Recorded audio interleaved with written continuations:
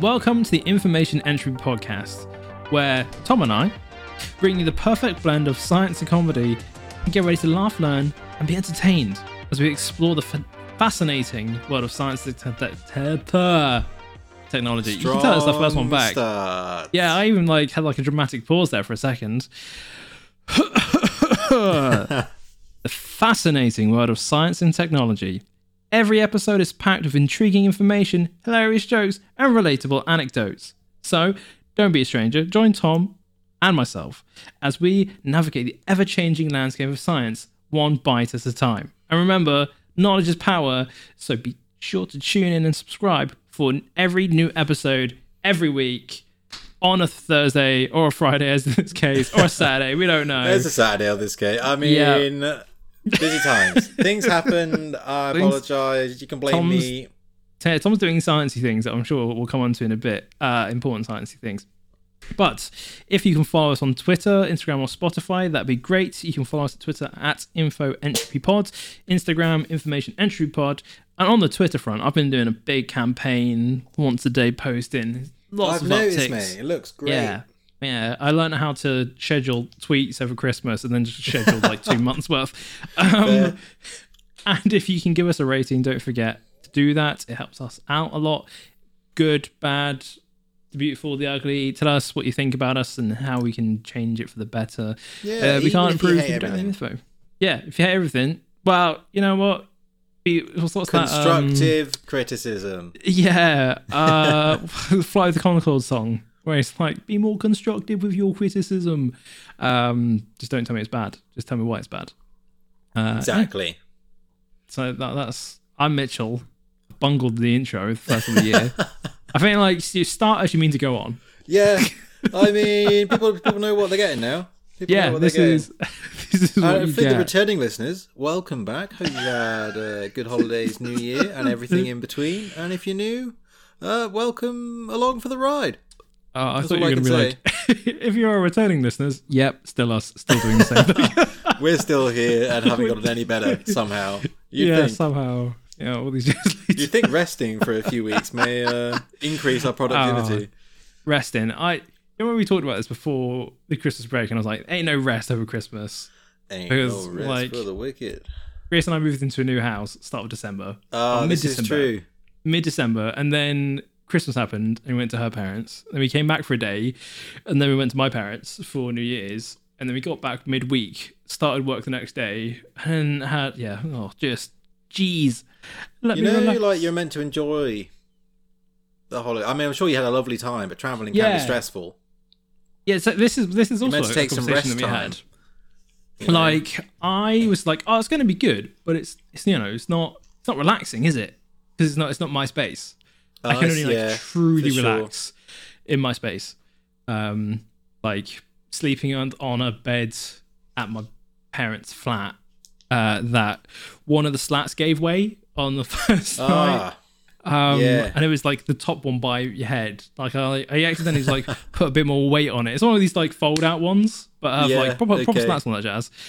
Just leant on it and it bent backwards, went plang, and I nearly ate the metal bar off the top of the frame. And then, weirdly, for the rest of the time that I was there, struggled to relax on that bed to get to sleep because I was just if I move, I'm going to fall. Who would have thunk it? Yeah. Yeah, I mean, I feel that I was also on a camping bed situation. I guess it just kind of happens when you end up moving away from home and then back for holiday situations. Mm-hmm. So yeah, I feel your pain. Luckily, mine didn't break. Nice. Yeah. So, sorry, mate, to rub that in. Yeah. The other thing, we were there for New Year's. I'm not sure if you've ever been in a Scandinavian/Nordic country on New Year's. I've not, no. I can't imagine if that's going to be party central, drink your weight in liquor twice.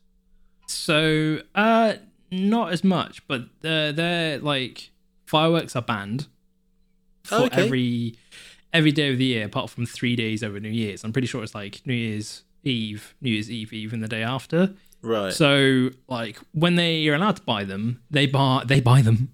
Yeah. It started at 10 and then went on till 2 and can only be what I would imagine the Blitz sounded like It was like just ridiculous the amount of fireworks they got. Yeah, I've got videos. I'll either send it to you so you can put a clip in. Yeah. Or just the audio. But we went out and walked on the streets, and I had to put my Pixel buds in and play some music because it was just ringing through my head. You know, tinnitus. It was awful. Right. But course, added on top of that. On. Yeah, it was just absolutely ridiculous. And then like Danish fireworks are different. I'm not sure if they just buy them specifically to be different. But English fireworks, I played around with fireworks in my youth. You fire them, they go pretty high up, higher than like a building, like I would say at least 7-8 stories high in the sky, and they go bang. Easy, yeah. Yeah, they go like, wee. I'm not going to do this now. No, go on, you have to now. Oh dear. But they go like a good 100 meters, 200 meters in the air. Yeah. For some reason, all these like Danish fireworks, they went 3 stories and they went off. So like you'd have people firing them on the main streets of Copenhagen, and they wouldn't even clear the top of the houses, right? Because they're like 3-4 stories, so they wouldn't even clear it, and they would go off. So there's just people like firing them down streets, firing them at each other. There's like kids playing with these like ones that explode on the floor. Yeah, absolutely crazy. That sounds pretty wild. It was wild. It was absolutely wild. I had the complete opposite experience where I think we heard about 3-4 fireworks, and that was it. Okay. The entire night. Wow. Which is not what I was expecting. So yeah, that sounds pretty overwhelming, mate. Yeah, it was your situation. Yeah, and then trying to sleep afterwards was just like you'd be laying there like nodding off about, because my parents they've obviously gone through it before, and they're like, just try and stay up till 2 because you won't be able to get to sleep at 12. Try and stay up to 2, it'll die down and you can nod off. So we did, and then you'd be like falling asleep at like 2:30, and then somebody would like some absolute idiot. I was going to swear, it'd be like absolute boob head would have held on to the most loud one they could, and it'd be silent, and then they'd be like, me, boom. You're like, just like jump out my skin. Gandalf turning up with the dragon firework, essentially. Yeah. And then I would like jolt, and then the bed would creak, and then I would think I was going to fall through it. It was just a horrible series of events. That's quite funny though. I mean, it's unfortunate for you, but fairly funny. That's fair. So lots of traveling, and now straight back to work. New house. Yeah, new house, new me. Still, yeah, new house, new me, still trying to get like a furniture, like a chest of drawers. Currently, my clothes are on the floor. Yeah, I feel that student house accommodation stuff going on. It is what it is. It is what it is. It is what it is. All right. Well, yeah, welcome back. Normally, if you're a new listener, hello, welcome once again. Normally, we kind of have a topic that we go throughout the episode. Sometimes we'll start with some news of the week, just to that allows us to explore a bit off topic for a second. And normally we tangent between things, and it takes a long time to get back on track sometimes. So look forward to that. This week, though, we don't really have such a rigid topic as per normal. I think it's more of a welcome back, see what we've seen, and see where we end up type deal. Yeah. So with that, have you got anything? Have you noticed anything over the Christmas holidays that's worth kind of mentioning, since we haven't been on air in the past few weeks? I picked out I can't remember what it was. What the title I decided to go with. Give me 1 second. Okay. But essentially it was like, the five record-breaking things of 20 in science. This is discoveries in 2022. So looking back to last year, we now can do, greatest things we found, biggest things, because there's those of like things online that are like, biggest things of 2023, or we were halfway through 2022 and they're like, biggest things of 2022, and it always bugs me because ain't yet finished yet. So we've now got the biggest, best 5 record-breaking science discoveries of 2022. So I've got some of those to go through. Yeah, Go for it. Hit us with a couple. Oh, I can do all of them, mate. Go. Sorry. Oh, you said to go through, so I thought you may sprinkle them throughout the episode. Okay, yeah, go for it. I'll go five. See how you feel about them. The earliest surgery?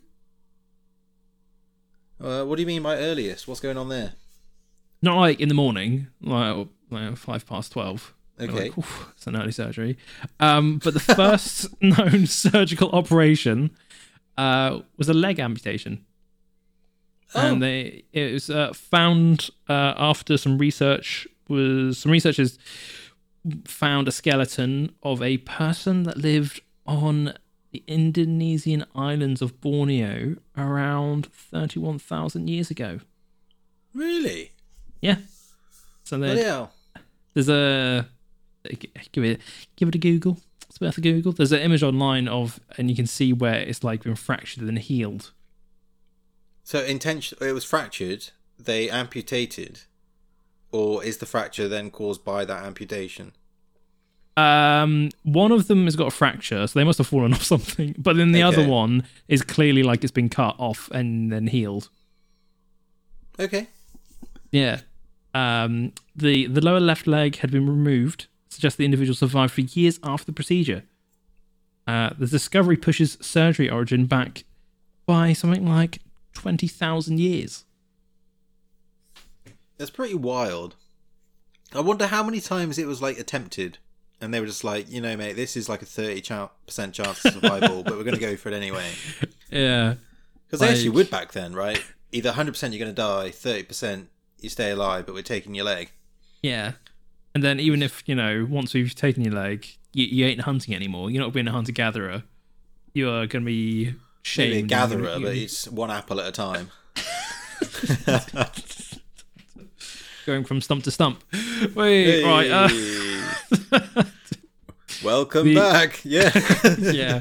I rushed it, right? It's been a couple of weeks. The biggest single-celled bacterium discovered. Oh, I remember something. I remember you mentioning this. Yeah. Maybe, like actually when it happened. So bacteria normally dwell in the microscopic world, but not the Theomargarita magnifica. It sounds like great on a pizza. Yeah. Well, it averages at about a centimeter long. And is actually visible. Magnifica.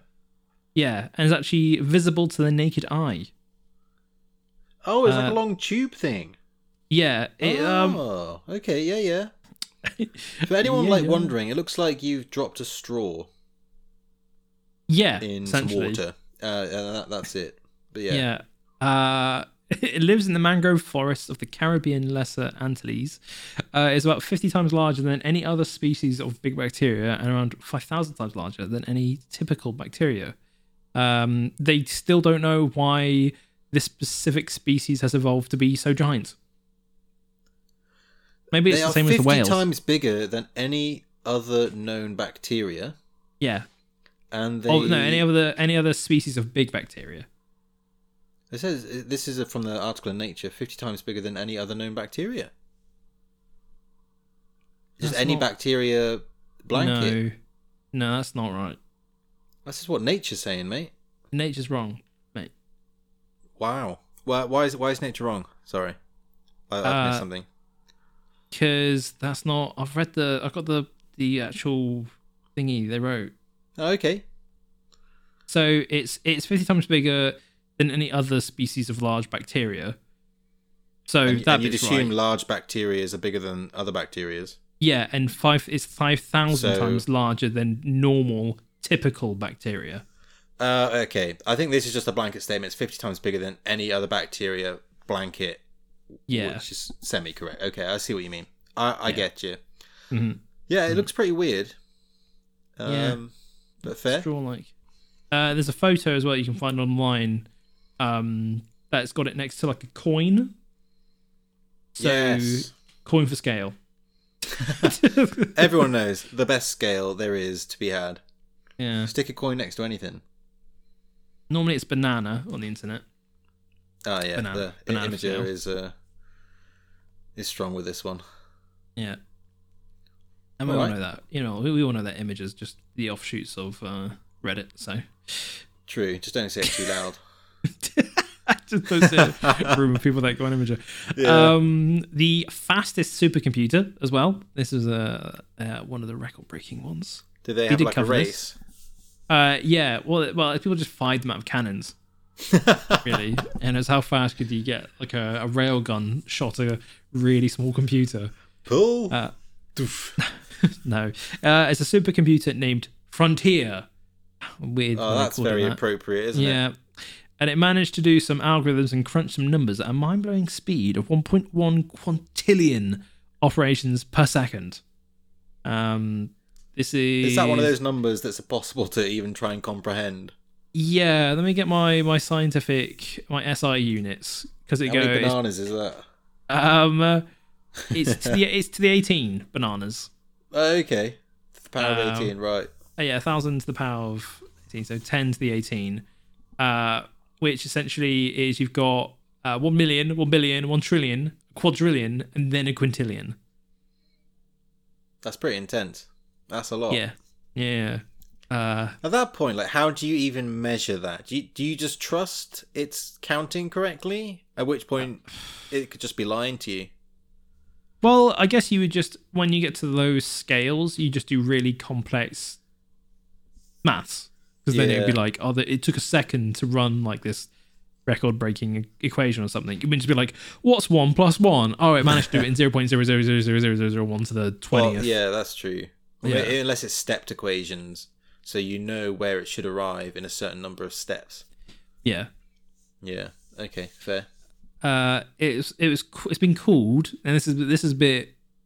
Because when we covered this back in last year, there was actually some argument about if this was the first exascale computer, and that means it's a computer that can perform at least 1,018 operations per second.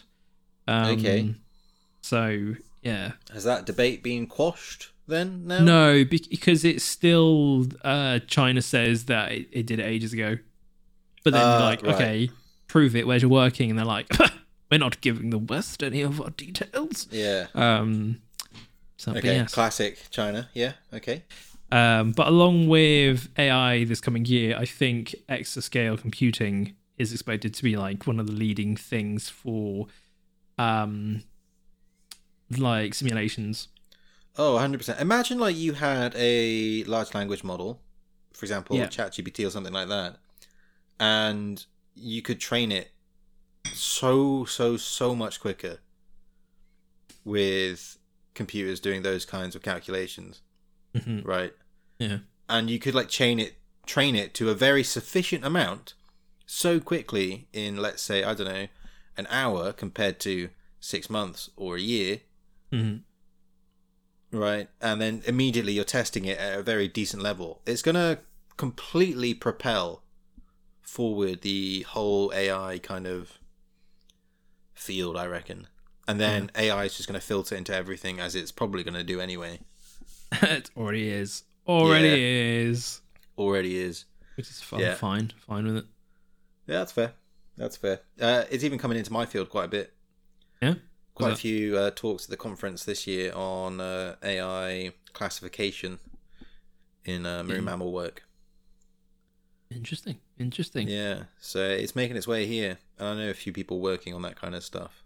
It's very incredibly interesting, and I wonder how much it will be developed in such a niche field. Because we normally receive these things a bit later. It's because it's what's it? People doing hand in. It's a hand in time for UK universities. Or some big sort of pieces of work that you do over Christmas. Yeah, I remember doing assignments over Christmas. Not really. Hey, you're a doctor, mate. You're not. No, but I'm speaking in general. In my kind of experience, you'd go for exams now. Oh, so you'd have January exams, and then hand-in start a bit later than that. So here, term doesn't start again until next week. Yeah.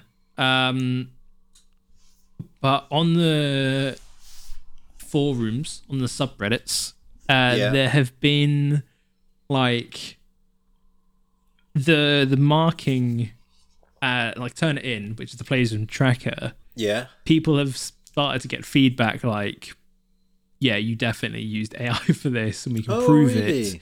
it. So you need to come in for like plagiarism and going against the this code is of the something university. we exactly spoke about, isn't it? Yeah. Like, and we were wondering how is this going to turn out, and so maybe we're seeing that already. Yeah. And it's happening. And one post was like, what do I do? It cost me £30,000 to be at the university. And this was a master's student. Bloody hell. Well, what you do? What you do is you don't just plagiarize something you didn't write. Yeah. Well, essentially, yeah. And then it was just like, I don't know how they found out. Bloody hell. I was having that exact do? conversation a couple of hours ago with people Yeah. from the student side of things.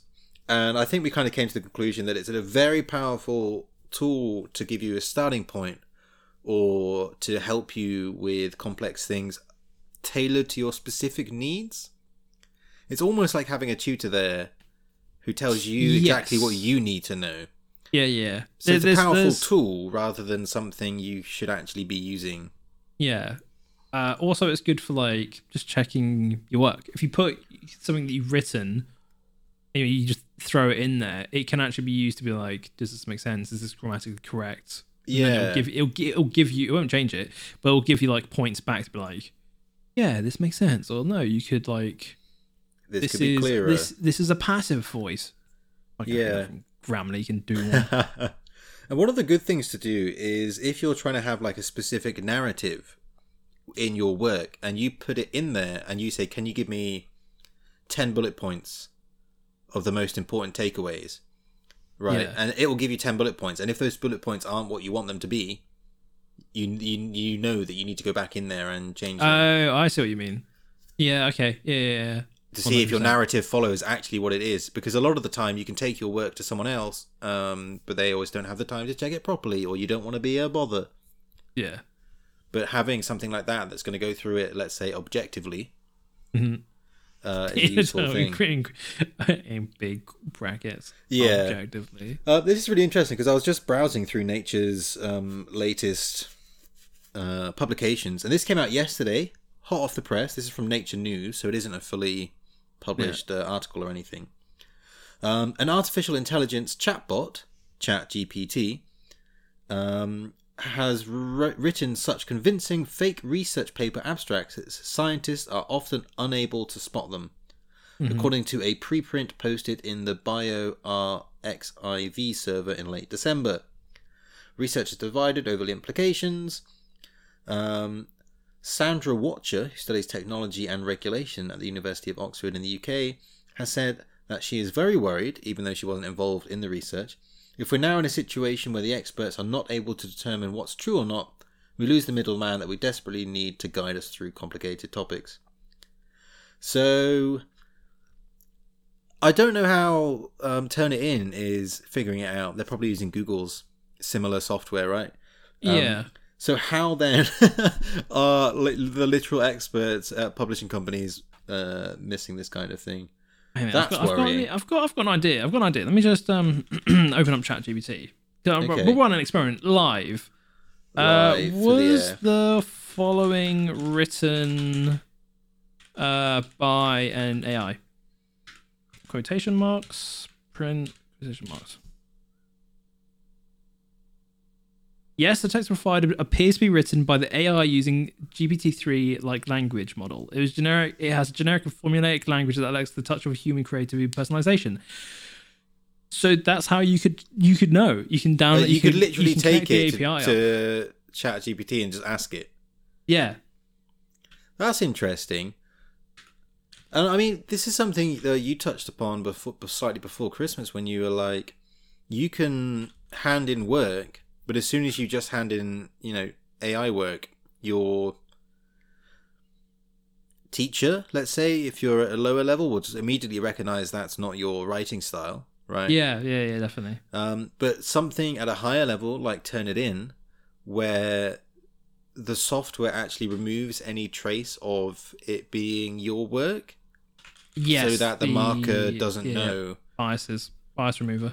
Exactly. So it may be a bit more difficult at a higher level to actually understand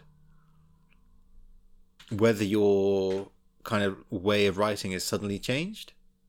Yeah. Because you won't be looking at the name and going, okay, this is what I expect. You'll just get the text itself. And I think the worrying thing is ChatGPT 4 is meant to come out in the next few months, I think. Yeah, that's absolutely ridiculous. The people who have used that have said ChatGPT 3 is like a baby compared to ChatGPT 4. So that's what I'm expecting is going to absolutely blow everything away. And I reckon that'll be the paid model. 5,000 times better? Which is crazy. Yeah. I don't know what that means. No, in terms of, like, how do you the even information quantify it that? gives. Like, I guess it's the smart people how using well it. Responds, or is it how like much more in depth the large language model is? Yeah.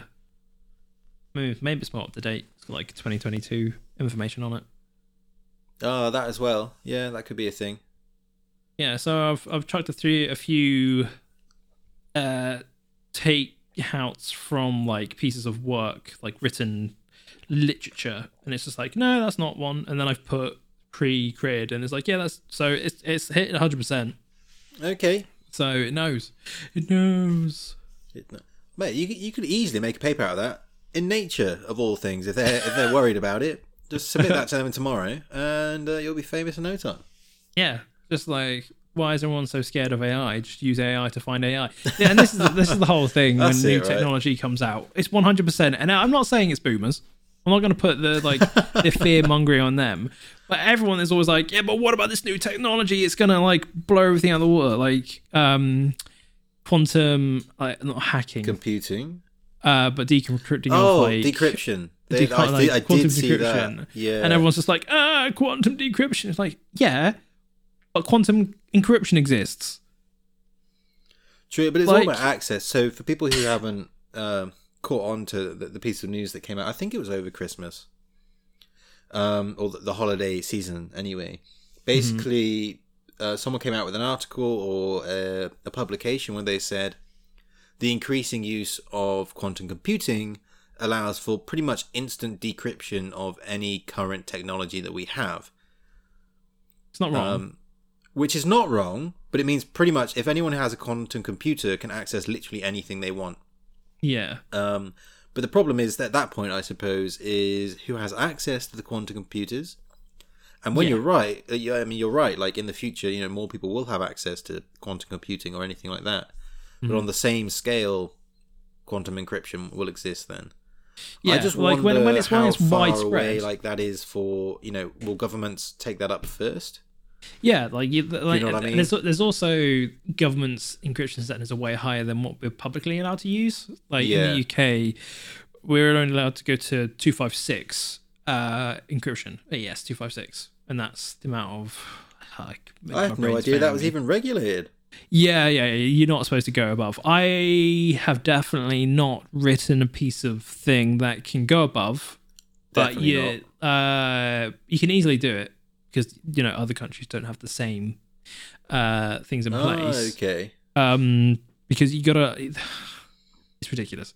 Yeah, the government and the police need to be able to crack into things, and if you make it too difficult for them, you go to jail.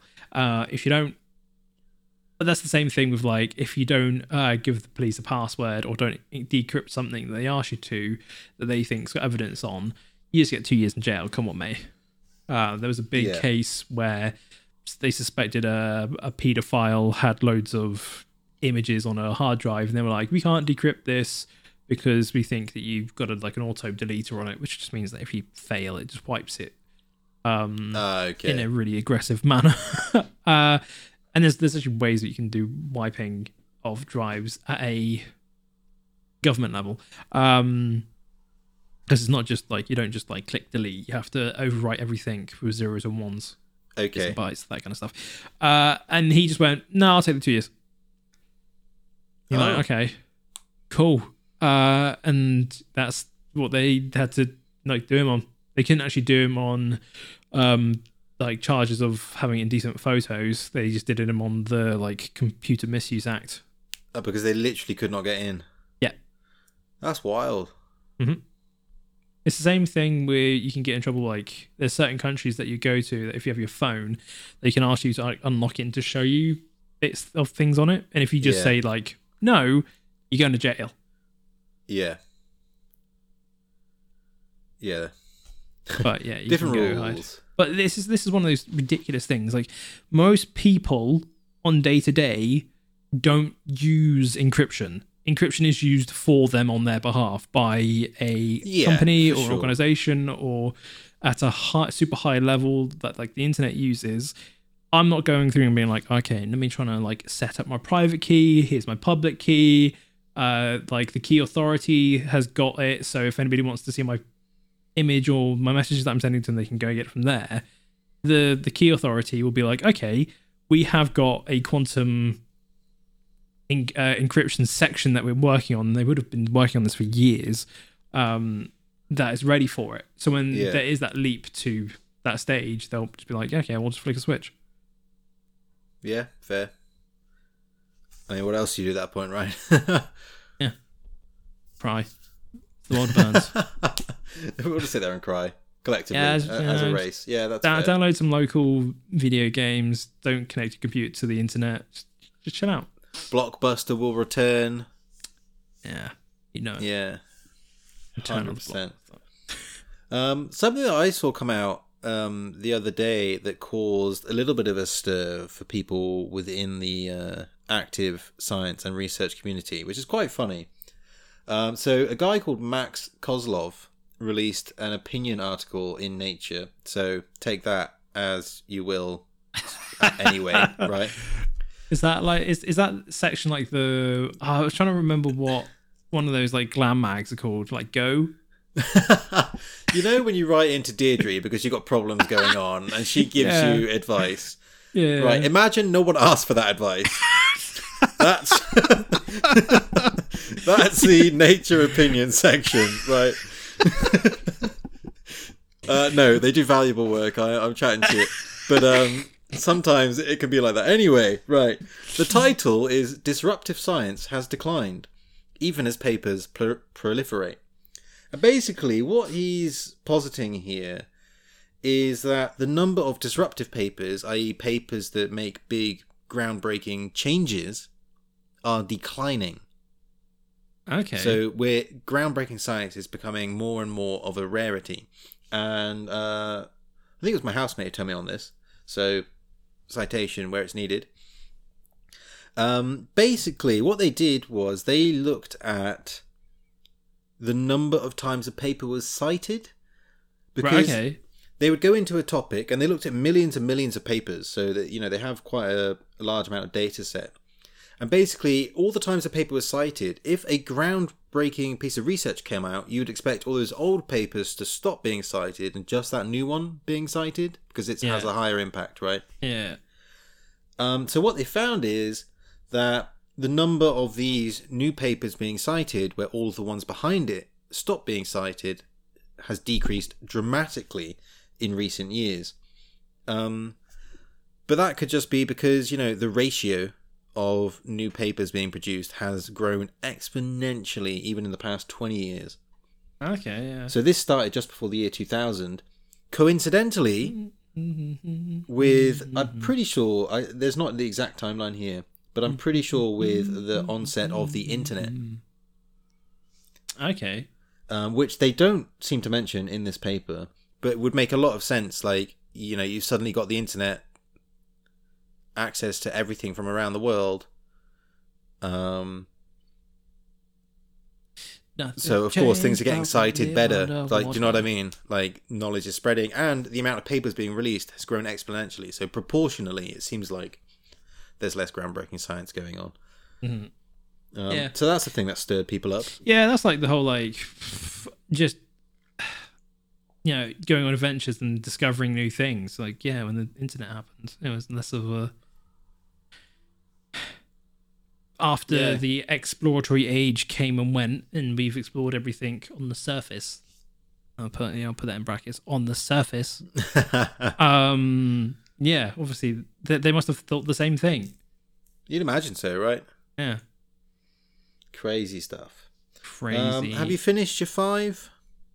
Let me get back to my page, my OneNote. Plug OneNote because it's saved my bacon many a time. Where do we get to? Superheaters. No. Okay, cool. The largest fish colony. Get a marine bit of here for you. Yeah, thank you. Deep off the coast of Antarctica. We actually talked about this before. Ice fish congregate in a breeding colony as big as Orlando, Florida. That's a big fish. 60 million nests of Jonah icefish with the Latin name Neopegtopsis. Jonah. Stretch across at least 240 square kilometers of seafloor. Which is not a small amount. No, and previously they only thought it was like the nest building species like gathered in the hundreds. But apparently with like an abundant food supply and access to a zone of unusually warm water, yay, global warming. This came out exactly a year ago today. At least it did it in The Guardian. Oh, well, the paper was released on the 2nd of the 12th. Okay. Well, the 12th of the 2nd is an American paper, so that would have been the 12th of the 2nd of February. Okay, there we go. Yeah. Yeah, so these are pretty small fish, by the way. They're not like massive fish that need a lot of space between them.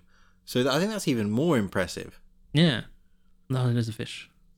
The ecosystem was found by accident. Yeah. That's pretty wild, isn't it? Is that the one where they used the sharks? We talked about it before. No, that was seagrass with the sharks. Yeah, that was the sheets. That was the seagrass, and they found how much the seagrass range expanded way beyond what they thought. This was, they were using ocean floor observation and bathymetry system, which is basically just a large towed camera device. Yeah. Imagine like just turning a camera across the sea floor, going, "Oh well, we just want to see what the rocks look like," and then pulling it up an hour later and go, "Oh, there's a lot of fish down there." Just getting there. Someone get the fishing rods. Someone get the fishing rods. Oh bloody hell! There's a lot of that going on down there already. What, in the Antarctica? Yeah, like the Patagonian ice fishing industry. Is that a lot? Is that a large industry? Considering they're pretty endangered, I think so. What, the Patagonians? The Patagonian ice fish. Oh, okay. Obviously, they come from South America. Yeah. I think the range extends down into Antarctica. Okay. Patagonian ice fish range. Let's have a look. Oh, recipe came up first. So obviously... What do you want to get on it? Patagonian toothfish, sorry. I'm an idiot. Distribution and habitat. Southern Ocean, Southwest and Pacific. Oh, and down to South Georgia. So subantarctic region, at least. Yeah. Yeah. But yeah, big industry, I think. Big industry. All right. Is that it? No, not it. Not it. More. Yes. The closest black hole as well. This is... Oh, I do remember this, I think. Yeah?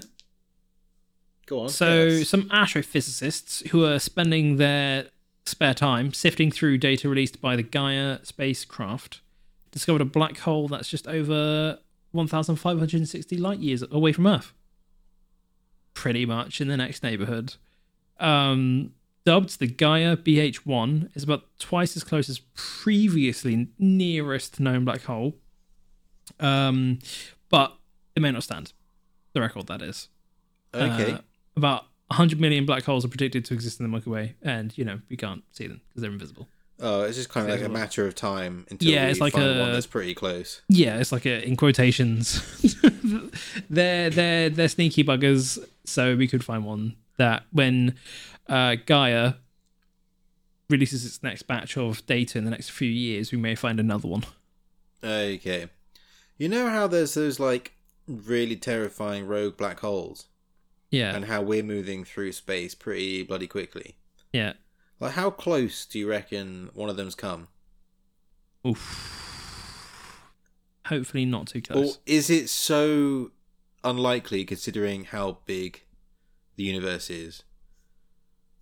Well, I think that's probably more likely. I guess if they came through, it would just kind of tear everything up suddenly. Yeah, it wouldn't be like a. It wouldn't be like a. Oh no! It'd be like a. Dead. Everything's dead.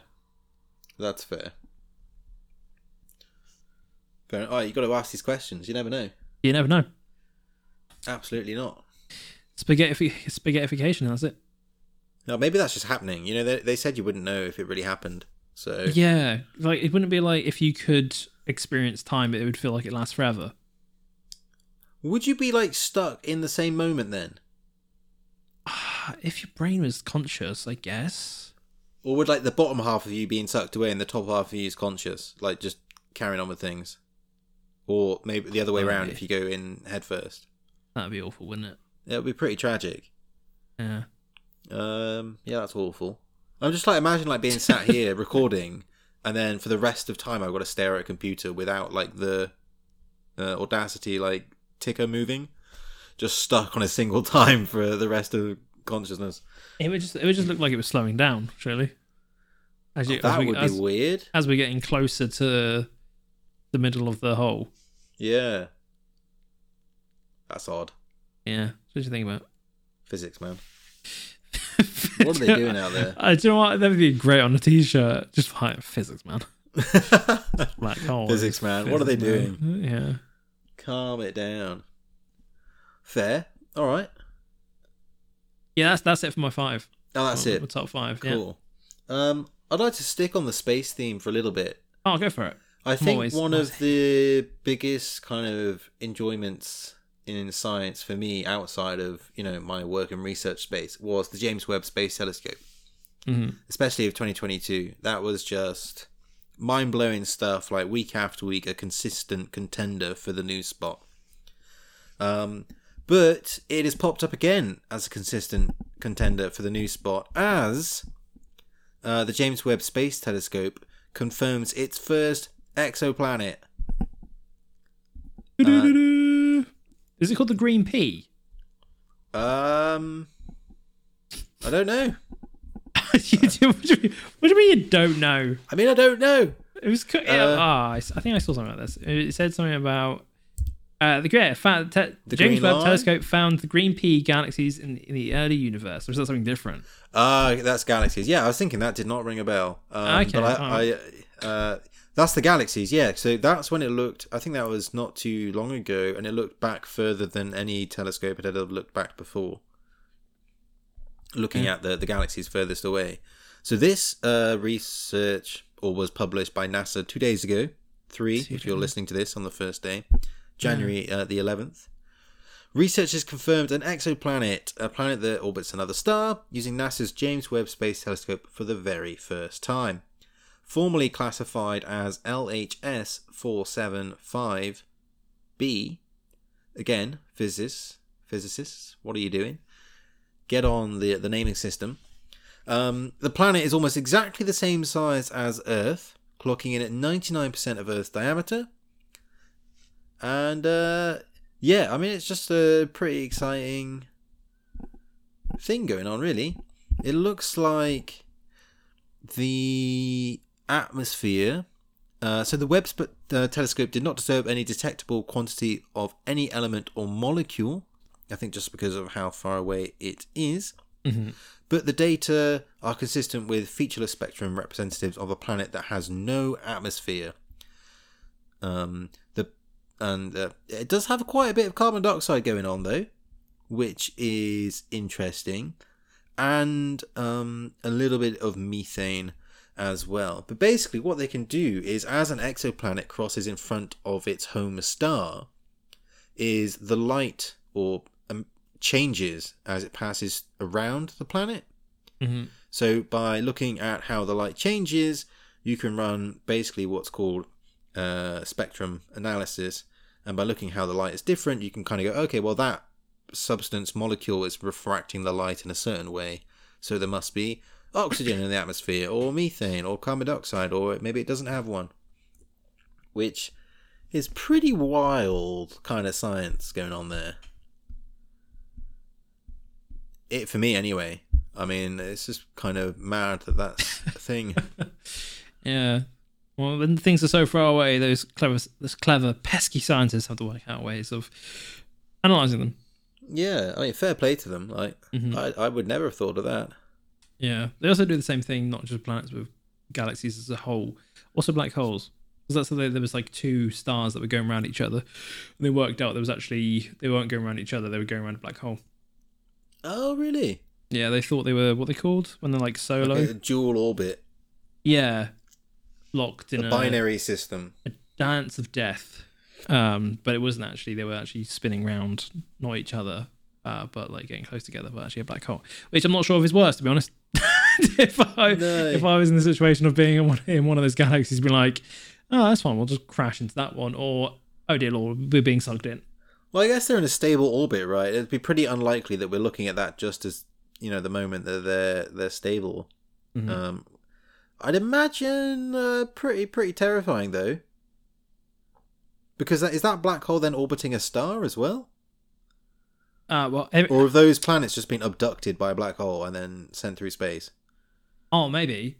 That'd be more pretty tragic. Yeah, like a boomerang that's not coming back. Just perpetually gone. Because that would be absolutely terrifying. Yeah. Jeez. Scary stuff to think about. So yeah, exoplanets, pretty heavy point of research in terms of just studying how planets form. Mm-hmm. Potential life capsules. I don't think that's the word I meant, but points of life existing in the unknown universe. Yeah. And I guess also points of where we can travel to when we inevitably fuck this planet up. I believe in us. Sad times, yeah. I believe. I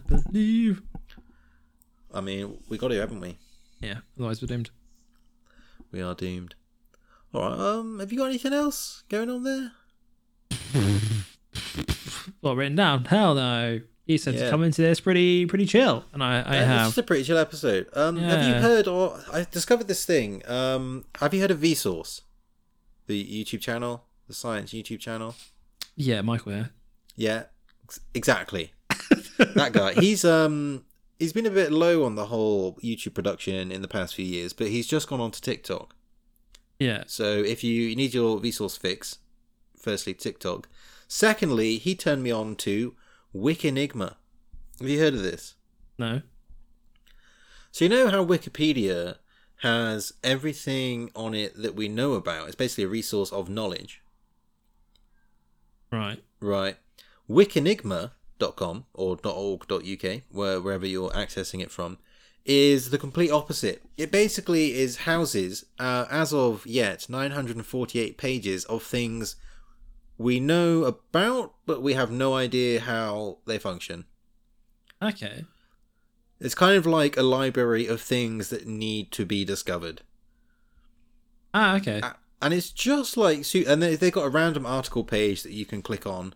So if I click on that now, what comes up?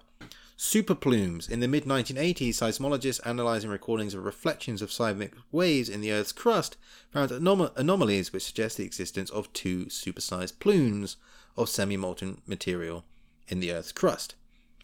And then it goes on to explain how subsequent measurements have confirmed these. However, we have no idea what they are, where they are, or why they are. Or really what's happening down there. So it's kind of like, okay, we know on the surface level something is going on that's funky, but we have no idea anything else about it. And it's just a whole website dedicated to that, really. Mm-hmm. Which is quite interesting. If you ever need like a quick read. Wait. I wonder if it's got the PNP problem. The PNP, what's that? It's the P versus NP problem. It's a major unsolved theoretical computer science issue. Okay. It asks whether every problem whose solution can be quickly verified can also be quickly solved. Right. And I think the issue is they can't do it yet, or they don't know how to. Okay, but it's to do with like computer modeling, right? Yeah, it's like really difficult computational complexity theory, where even explaining what the problem is, it will take us probably a whole episode. Okay, well we can come back to that at some point. Yeah. It's essentially there's like a Venn diagram or like hoops that like if you can solve P and you can verify it, can you solve it and verify it quickly? And it's the speed in which you can do both. And it's unknown because that can just go on forever, really. They don't know how to. Oh, I see. They just don't know how to even model or solve that, right? Yeah, right. I've got it, and explain like I'm 5. So you ready for this, Tom? I'm ready. Yeah. Okay, so imagine you have a big box full of blocks, and you want to know if there's a certain special block in there. One way to do it is to take out each block and look at each one by one, to find that special block. This is the P problem, where you can solve it quickly if you just go through all the blocks. But what if you can't look at all the blocks one by one, and instead you could only ask someone to tell you if a special block is in the box or not?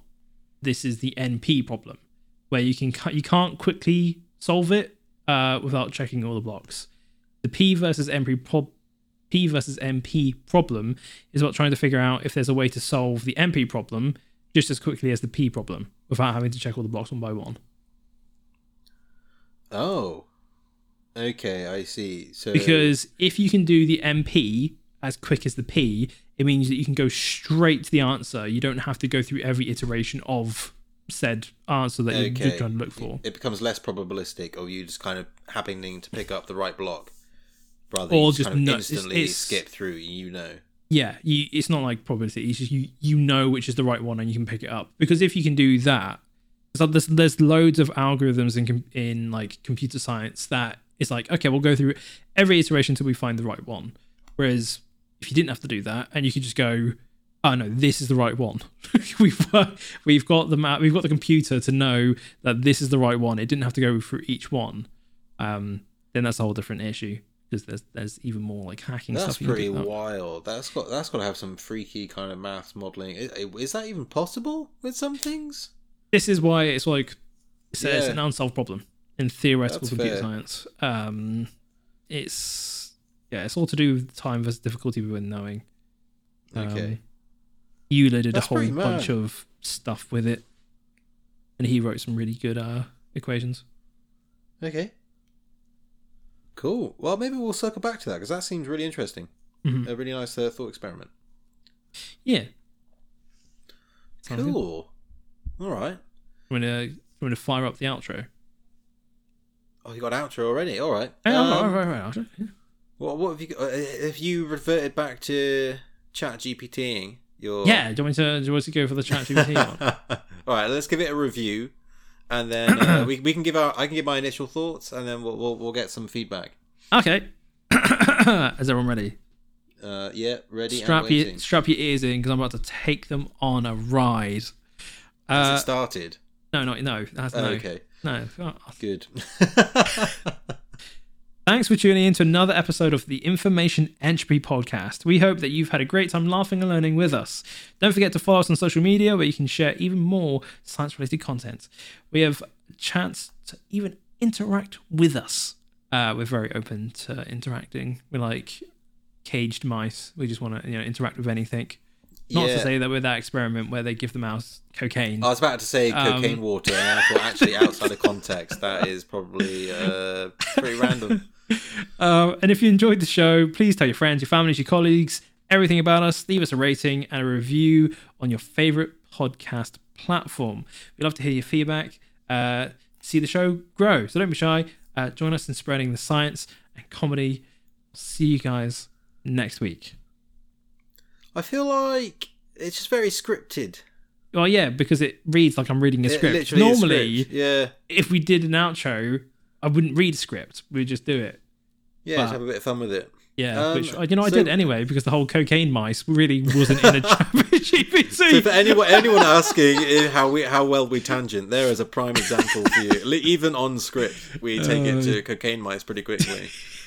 So one of the things I've been interestingly looking at recently is voluntary vocalization, and one of the papers that I've looked at got people to laugh, like fake laugh, right? and then made people laugh, like the same people, and then got independent blind observers to tell whether those people were fake laughing or whether those people were real laughing. And I think the success rate of determining which was about like 90%, so pretty high. Yeah. Which shows that we have a very inherent ability to understand, like, I don't know how much this extends to kind of AI or slightly non-human things, but at least like a learnt style of vocalization compared to like an innate style. That's like this extends to vocal learning because your laughter is not learnt, right? That's just something that happens. Yeah. You can't control or shape how your laughter happens over time, but you can with your fake laugh, and that's why people have lots of different accents. It all comes down to like vocal learning. But there are some vocalizations that we don't learn, and it comes down to laughing, crying, and like if you get scared and you kind of like shriek or something like that, that's also an innate or unlearned vocalization that you can't control how it sounds. So basically they were looking like, can humans tell the difference between unlearned and learned sounds? Which we seem to be able to do pretty well. So I'm wondering, like, how well does that extend to AI? Or is the fact that we're so used to hearing scripts from, like, TV and radio and things like that, which sound, a bit more like that? Radio, definitely. Less human. I think less TV, because that's the whole being a good actor, is reading from a script without making it sound like you're reading from a script. True, but we're from the UK, and, like, Saturday Night TV is just scripted to shiz. Isn't it not, or is that my perception from early 2000s TV? What was that? It was all really bad acting. It's just scripted to up the wazoo, like game shows and things like that. Oh no, are you talking like American TV shows that are scripted? Even British ones are pretty scripted. I seem to remember, but you take that back. Scrappy Challenge is the national treasure. Oh, that is absolutely that was not scripted. But if you think about like Ant and Dec, all of that kind of stuff. Ant and you know what? I'm probably the actual what they're saying trash. Is scripted. People love them, and I don't know why. Yeah, it's pretty tragic. Yeah. Saying that, I would vote for Scrap Heap Challenge to return rather than reruns on Dave. I would as well. That was quality.